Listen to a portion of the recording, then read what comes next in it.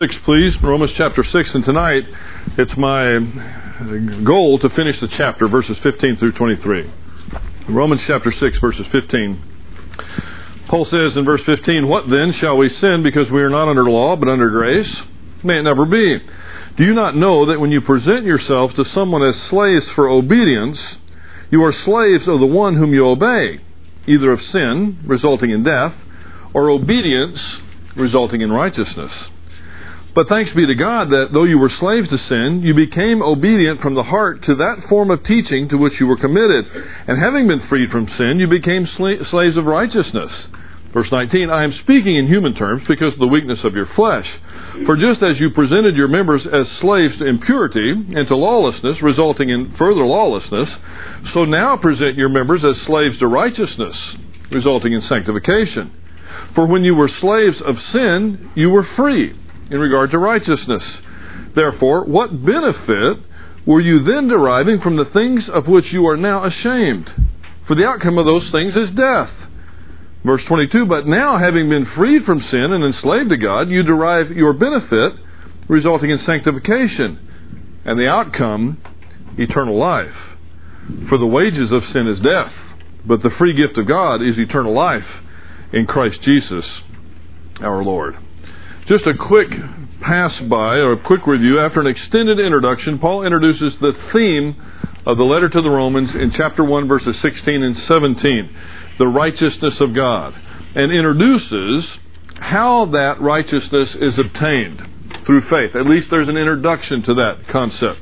He then moves to the need for justification by faith. That's in chapter 1, verse 18 through 3:20, concluding in the end that all have a need for justification.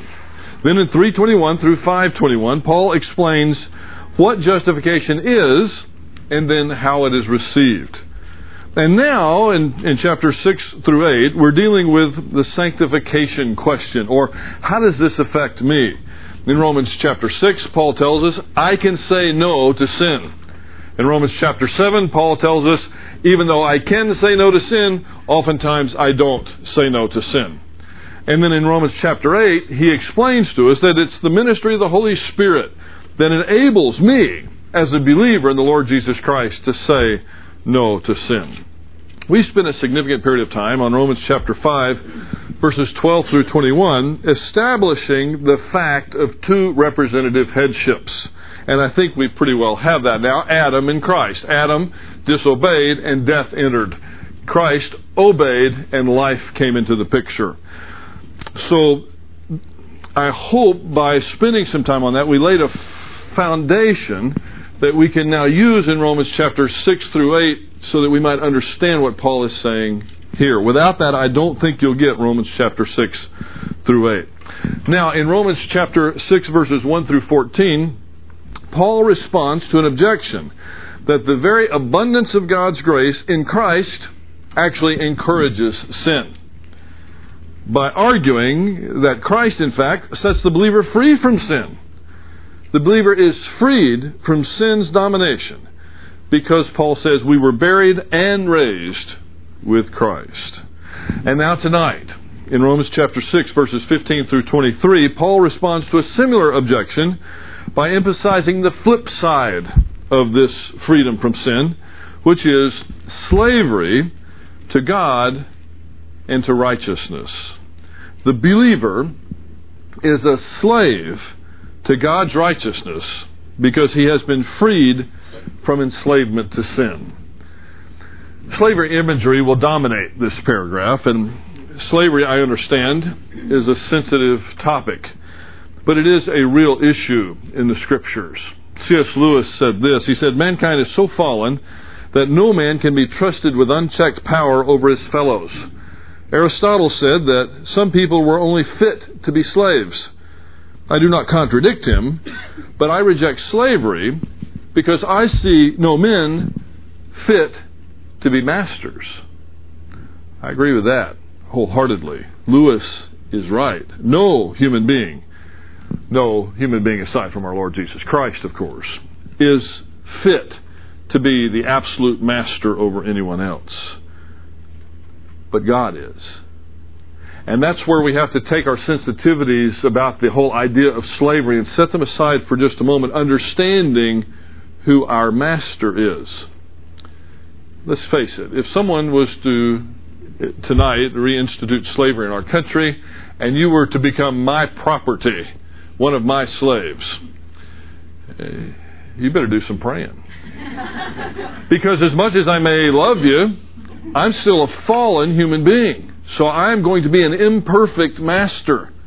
And there will be things that are done that would be wrong and possibly even hurtful, even if I wasn't purposefully doing it. But when you're the slave of Jesus Christ, you don't have to worry about that. So while we have sensitivities about slavery, don't be afraid of calling yourself a slave of Jesus Christ. Paul was not afraid to do that. In fact, when he writes his letters from prison, you remember what he says? Paul, a prisoner of Jesus Christ. In almost every letter he starts out by saying, Paul, a servant. That word is the same word in the Greek language as that we have for slave, doulos. Paul, a slave of Jesus Christ. I hope that we can say unashamedly, we're slaves of Jesus Christ, because I can think of no greater master. I would, to an infinite degree, rather be a slave of Jesus Christ than to consider myself free in any other sense. In fact, Paul's going to tell us tonight we really don't have a choice between being a slave of Jesus Christ and then perhaps some sort of neutral freedom. He says we're a slave whether we like it or not. Maybe you caught it as we read through this passage. Paul tells us tonight that you're a slave of one person or one entity or another. You're either a slave of Jesus Christ, of God and His righteousness, or you're a slave to sin. One or the other. He allows for no middle ground. Now, I don't know if you realize it, we are in the middle of a sanctification section of the Word of God, and this particular concept is huge. I mean, it's massive. It's incredible. There is no theological middle ground. Whether we like it or not, we are slaves, and we will serve one of two masters, either God and His righteousness, or we will serve sin. There are only two choices. This shouldn't be a new concept for most of you, I trust, especially those of you who are with us through the say 1 John. Sin and fellowship. You recall in 1 John, we're not compatible. If one sinned, if a believer sins, we do lose fellowship with God, that koinonia relationship, that close, intimate, personal relationship. But we don't lose our position with God. We lose our fellowship, but not our position. And the classic example of that is the marriage relationship. One party in the marriage may make the other party unhappy for some reason and lose fellowship so that both parties are no longer in fellowship, but you're still married. Positionally, you're still married, while there may not be that close, intimate, personal relationship that you desire to have. And unfortunately, sometimes marriages stay that way for years and years, and they never recover. Sometimes believers stay that way for years and years and never recover. Although positionally still in Christ, they're not functioning under their new nature. So it shouldn't be a brand new concept. In the book of Galatians, Paul speaks of a peripheral concept. Remember, he spoke of works of the flesh, but fruit of the Spirit. You never hear of the fruit of the flesh, by the way. It's always works of the flesh and fruit of the Spirit. Sometimes works of the Spirit, but you never hear of fruit of the flesh. These two things are mutually exclusive as well. Either the Spirit is working through you, or the flesh and Satan is working through you. So this shouldn't be a brand new concept, but Paul puts a little different spin on it. In Romans chapter 6, Paul speaks of the same dichotomy between fellowship and a loss of fellowship, between the works of the flesh and the fruit of the Spirit. But now he's using imagery of slavery, either to righteousness, to God and His righteousness, or to sin. The important thing, please remember this as we pass through our time here tonight. The important thing is that this is no different, essentially, from John's message in 1 John. There is no mediating position here. There's no middle ground. According to John, you're either in fellowship with God or you're out of fellowship with God. Okay? According to Paul, you're either a slave to God and His righteousness at any one particular moment, or you're a slave to sin. Remember those two things, and I think that you will get this. Now, you may want to say, because we love freedom. I mean, I love freedom. So we might want to, within our soul, object and say, now hold on, I'm not a slave to anybody or anything. I'm a free man. I'm a free woman. But Paul, writing for God, under the inspiration of the Holy Spirit, begs to differ. And he says, wrong to that idea. Wrong, my friend. We are all slaves. It's just who our master's going to be at any one particular moment. The wonderful thing here that Paul introduces to us tonight is that we can choose our master. Those who were slaves in our country's past didn't get to choose their master, at least not in any case I've ever heard of. Those who were slaves in the ancient world, ordinarily, there were exceptions, ordinarily didn't get to choose their master. And I think it's part of the exception that Paul is playing off of here tonight. So let's get into the passage itself. In verse 15, the first part, Paul says, What then? What shall we say? Shall we sin because we're not under law, but under grace? Absolutely not. Does this remind you of the early part of the chapter? Well, it should, because Paul's done it again. In the first part of the chapter, actually at the end of chapter 5, Paul essentially states, I use my words now, not his, that you can't out-sin the grace of God. Where sin increased, grace abounded all the more. And then so there were some people that were going to object or insert false theology, false application of theology rather, and it always happens. Well, then let me just sin some more so that grace will abound, because I thought grace was a good thing. Paul says, no. You've died to sin. You're not under that old headship anymore. You don't live like you were under that headship. Now, if you were here with us that night and you got that concept, I don't mean to oversimplify this, because frankly this is a relatively complicated passage, but if we were to do our job correctly, we can take complicated theological truths and boil them down into a simplistic presentation. I never am implying that the truth itself is simplistic, but remember, the Scriptures were written by God the Holy Spirit to communicate to a wide variety of people, not just to the intellectual elite.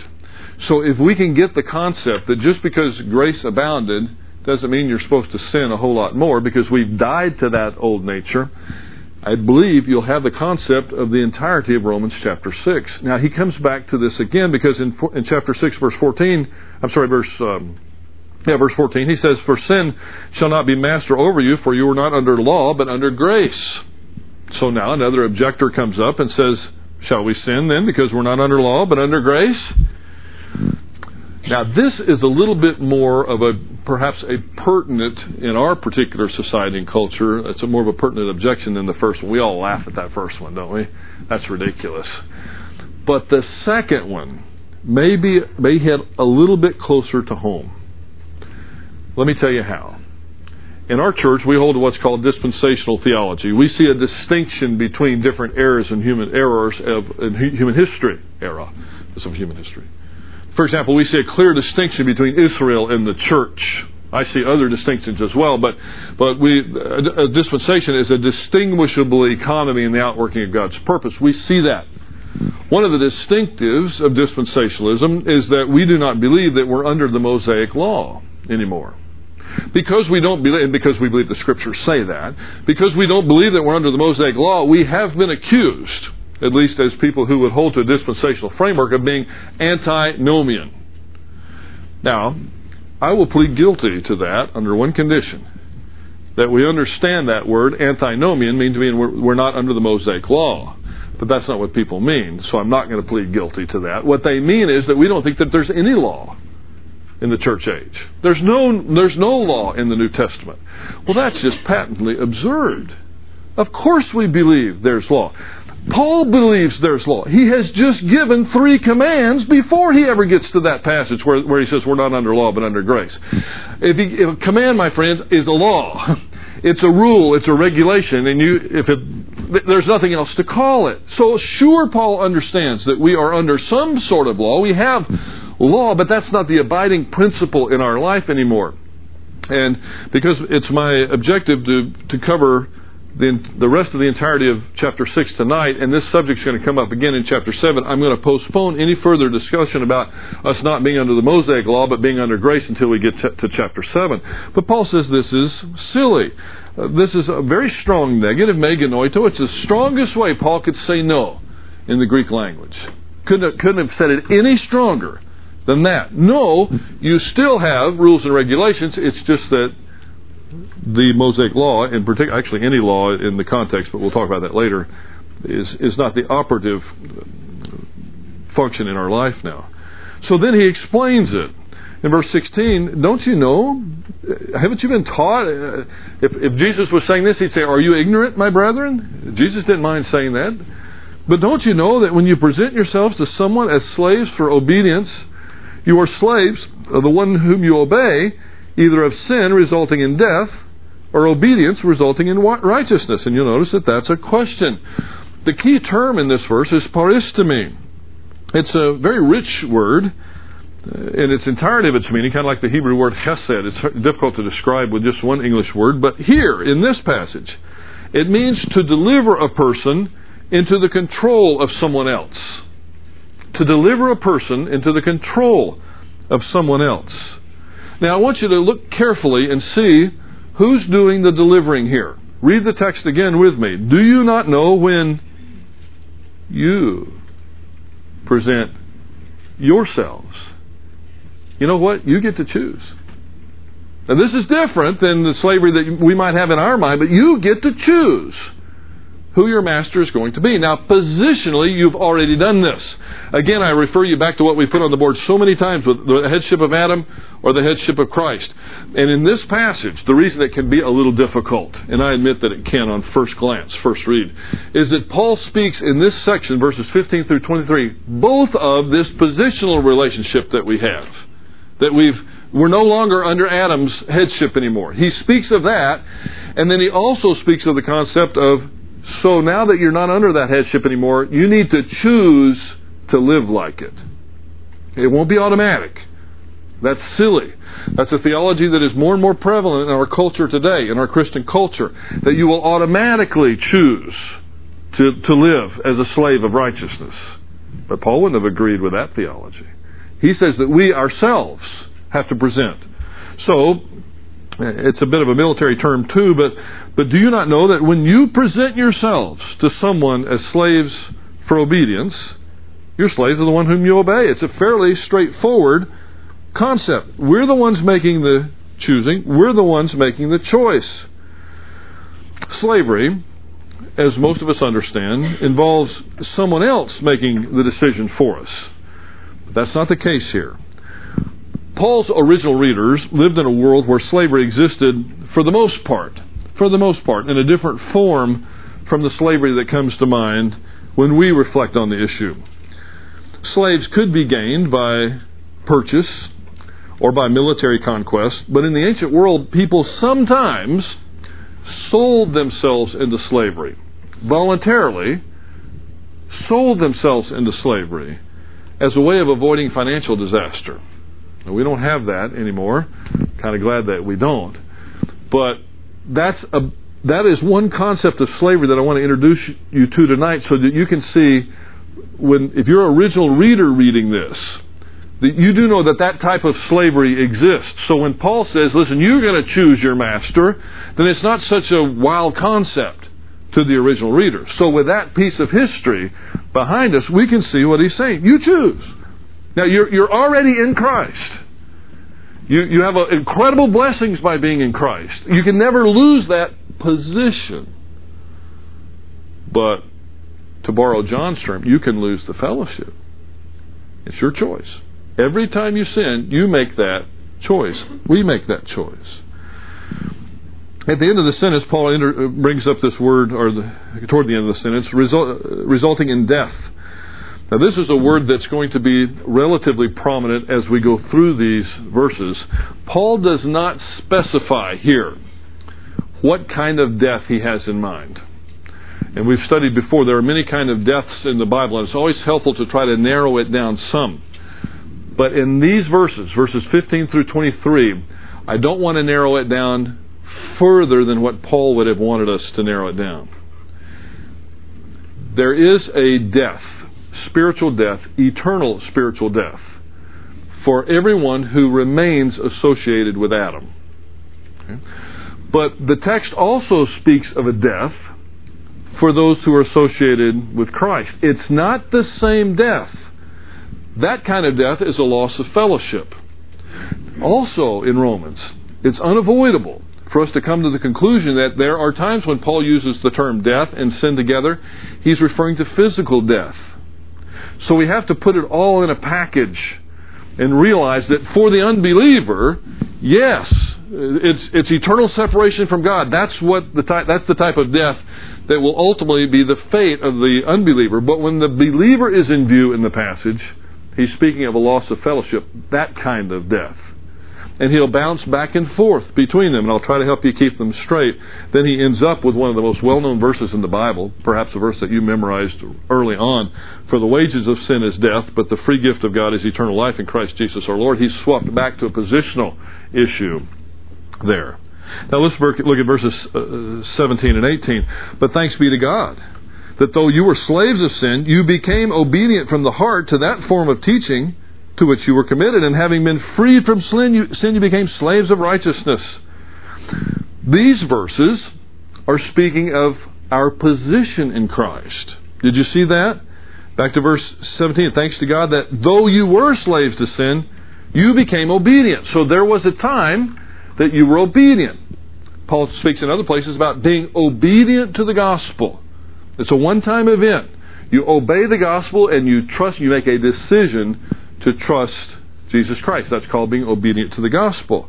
So there was a time that his readers were obedient as believers in Jesus Christ, and I can say that to us as well tonight. Thanks be to God that though we were all slaves to sin, we became obedient.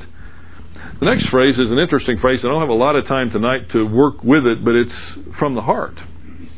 You ever wondered how the heart got introduced into soteriology? And people talk about believing with your heart. Well, this is one of the passages where it comes up. It's not a wrong thing if we understand that the heart is the seat of the soul in Paul's theology here. And so from our whole being, Paul says, we believe in Jesus Christ. We don't hold anything back. We became obedient from the heart to that form of teaching. The form of teaching he's speaking of here is the gospel presentation. And in verse 18, now that we've been freed from sin, then we've become slaves of righteousness. So Paul in verses 17 and 18 spoke of those who had at one time been slaves of sin, but had subsequently become servants of righteousness. He's of course using an illustration, namely that of someone who's been transferred from one master to another. Now look at verse 19. I'm speaking in human terms. I'm having to use this illustration now for you because of the weakness of your flesh. Paul understood that this was challenging. It looks like when he wrote it, he understood that this was going to be a challenging concept. So he uses this whole slavery illustration. Now he says in the last part of verse 19, for just as you presented yourselves as slaves to impurity and to lawlessness, resulting in further lawlessness, so now present your members as slaves to righteousness, resulting in sanctification. The first part of the verse is positional, but what's the second part? It's experiential. Right. He's saying because we've already made this decision to trust Christ and we're no longer under the headship of Adam, live like it. Because we can say no to sin. One of the primary messages of Romans chapter 6. Romans 7, we don't do it as often as we ought to. Romans 8, we can do it because of the ministry of the Holy Spirit. I also want you to see, Paul believes sin is pretty destructive. When we presented our members as our bodily parts, our arms, our legs, our mouth, our feet, the Old Testament is full of this kind of imagery. You know, the Lord hates hands that shed innocent blood, you know, a mouth that speaks falsehood, feet that are quick to run into bad situations.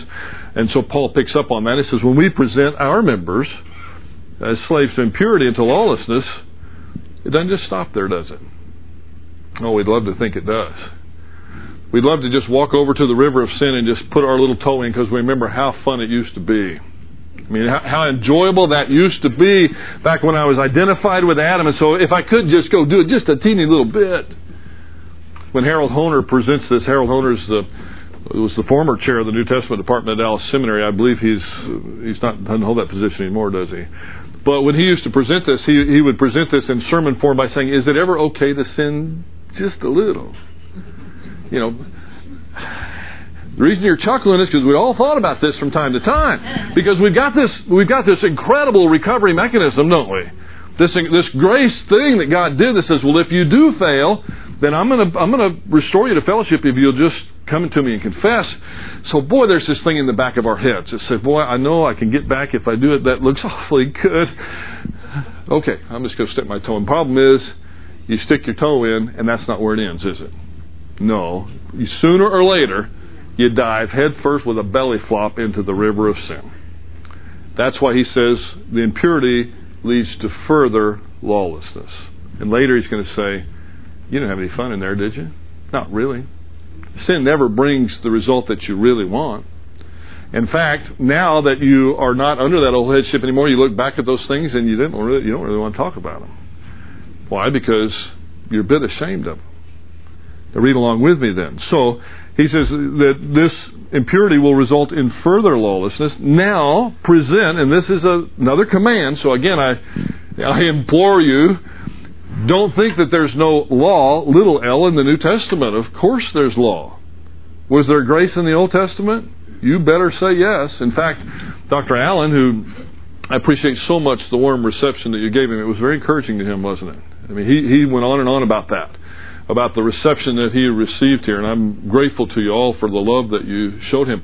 A book that he's writing now. Now, he can't write while he's teaching because of the headache situation, but once he gets back to Oregon and cleans out that garage, if you remember that, he's going to be sitting down and finishing a book that's entitled, at least the working title is Grace, Always Grace. And he's going to demonstrate in that text how there was grace in the Old Testament and there was law in the Old Testament as well. There's grace in the New Testament and there's law in the New Testament as well. We need to understand those passages more carefully. So, we have commands. He says, present your members as slaves to righteousness, resulting in sanctification. Sanctification is a $100 theological word that just means I'm setting something apart. And in this case, we are being set apart unto Christ and moving toward maturity. So, in verse 19, Paul states, without question, that no man is free. And that once we get into sin and think we can stick our toe in that river of sin and bring it back without harm, it's not going to happen. Now, in verses 20 and 21, for when you were slaves of sin, you were free in regard to righteousness. Therefore, what benefit were you then deriving from the things of which you are now ashamed? For the outcome of those things is death. That's not a pretty picture. He's speaking about now, he's going back to our positional relationship in Adam. And I hope you see how he's going back and forth from position to experience. From position to experience. From position to experience. He's not doing it accidentally. He didn't do it to confuse us. He's doing it to drive home the point that our experience should be consistent with our position. So that's why he keeps bringing both of these factors into picture. So the reason for the exhortation in the last part of verse 19, present your members as slaves to righteousness, showing why the command is so necessary and urgent, is given in verses 20 and 21. The meaning is clearly this. To be slaves of sin means to be the enemies of righteousness. To become the enemies of sin means to become friends of righteousness. To be devoted to both sin and righteousness at the same time is impossible. This may have been one of the first truths that you learned in your spiritual walk outside of the gospel itself. It probably was. For many believers, that's the first truth, that when we sin, we lose fellowship with God. We need to confess our sins and get back into fellowship. I have personally been told that that's a misunderstanding of 1 John, that you don't lose fellowship when you sin. If I'm misunderstanding it, Paul misunderstood it too. Because he says the same thing. You're either in or you're out. You choose. Now, a very good friend and professor of mine wrote on a paper that I wrote about this one time, well, what you're advocating is spiritual schizophrenia. You're in and you're out. You're in and you're out. All day long. Maybe. I've had days like that. I've had hours like that, haven't you? But that's not the way it's supposed to be. We never take our theology from the abuses of the theology. That's always a mistake. We take it from the principle. And the principle is that God is holy. He has nothing to do with unrighteousness. And while John calls it fellowship, koinonia, Paul says you're a slave to one or the other. Take your pick, but you're a slave to one or the other. Now, Jesus says, no one can serve two masters. For he will either hate the one and love the other, or he will be devoted to one and look down on the other. As to the fruit or benefit those people formerly obtained from their slavery to sin, Paul says it consisted of things of which you are now ashamed. Sin leads to death. Once more, this word death is full of meaning here in this chapter, this 6th chapter of Romans. For the unbeliever, the death that is spoken of is permanent separation from God. For the believer whose sins have been forgiven, and positionally you'll never have to pay the eternal penalty for those sins. Remember that, according to Paul here, sin's still an issue for the believer. And the believer has to choose, moment by moment. Am I going to go back to the life I had in Adam? Or am I going to live with my understanding that my whole being needs to be a servant to righteousness? There's your choice. Now, we may not like that choice. A lot of us would like to have a mediating position. At least parts of the day we might like to. Can I just do this much? Because I don't really want to get into and be a slave to sin, but do I really have to do that? Let's make it hit home. Do I really have to submit to my husband's leadership? Do I really have to? You don't know my husband. Do I really have to love him, to love her like Christ loved the church? You didn't hear what she said to me this morning. Okay, now that it's hit home, which is it going to be? Are you going to be a slave to righteousness and obedience, or are you going to go the other way and be a slave to sin? It's your choice. It's not always an easy thing to do, but there's no middle ground there. And many believers, even within the concept of marriage, want a middle ground. They don't want to love their wives like Christ loved the church. The wife doesn't want to submit to the leadership of her husband like Christ submitted to the leadership of the Father. But we still want to walk around, put our tie on Sunday morning, and act like we're a wonderful believer. But we're a slave to sin. That's just one illustration that I know hit below the belt, but it makes the point, doesn't it? There's no mediating position. You either walk in fellowship with God and you're obeying what He said to obey, or you're not at any one given moment. That's Paul's point. And finally, in verse 22, as we start to wrap this up, but now having been freed from sin and enslaved to God, you derive your benefit resulting in sanctification, and the outcome, eternal life. Now, we do have eternal life positionally the moment that we trust Christ. But John speaks about having life and having it abundantly. So there's the possession of eternal life positionally. There's also the enjoyment of the eternal life. And you're not going to enjoy your eternal life if you're walking out of fellowship with God. And finally, in verse 23, a verse that I would almost say needs no explanation, but allow me just a few words, if you will, with this most memorized verse. For the wages of sin is death, but the free gift of God is life eternal, or eternal life, in Jesus Christ our Lord.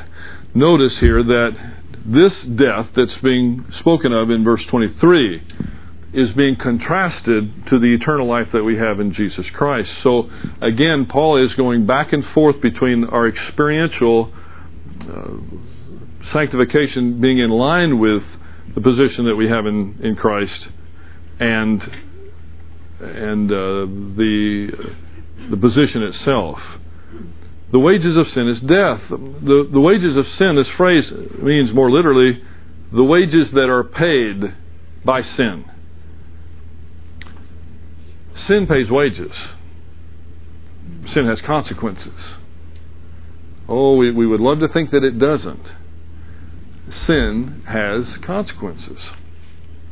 In J. Budziszewski's very fine text, The Revenge of the Conscience, he makes probably the best presentation of this that I've ever seen down in writing anyway.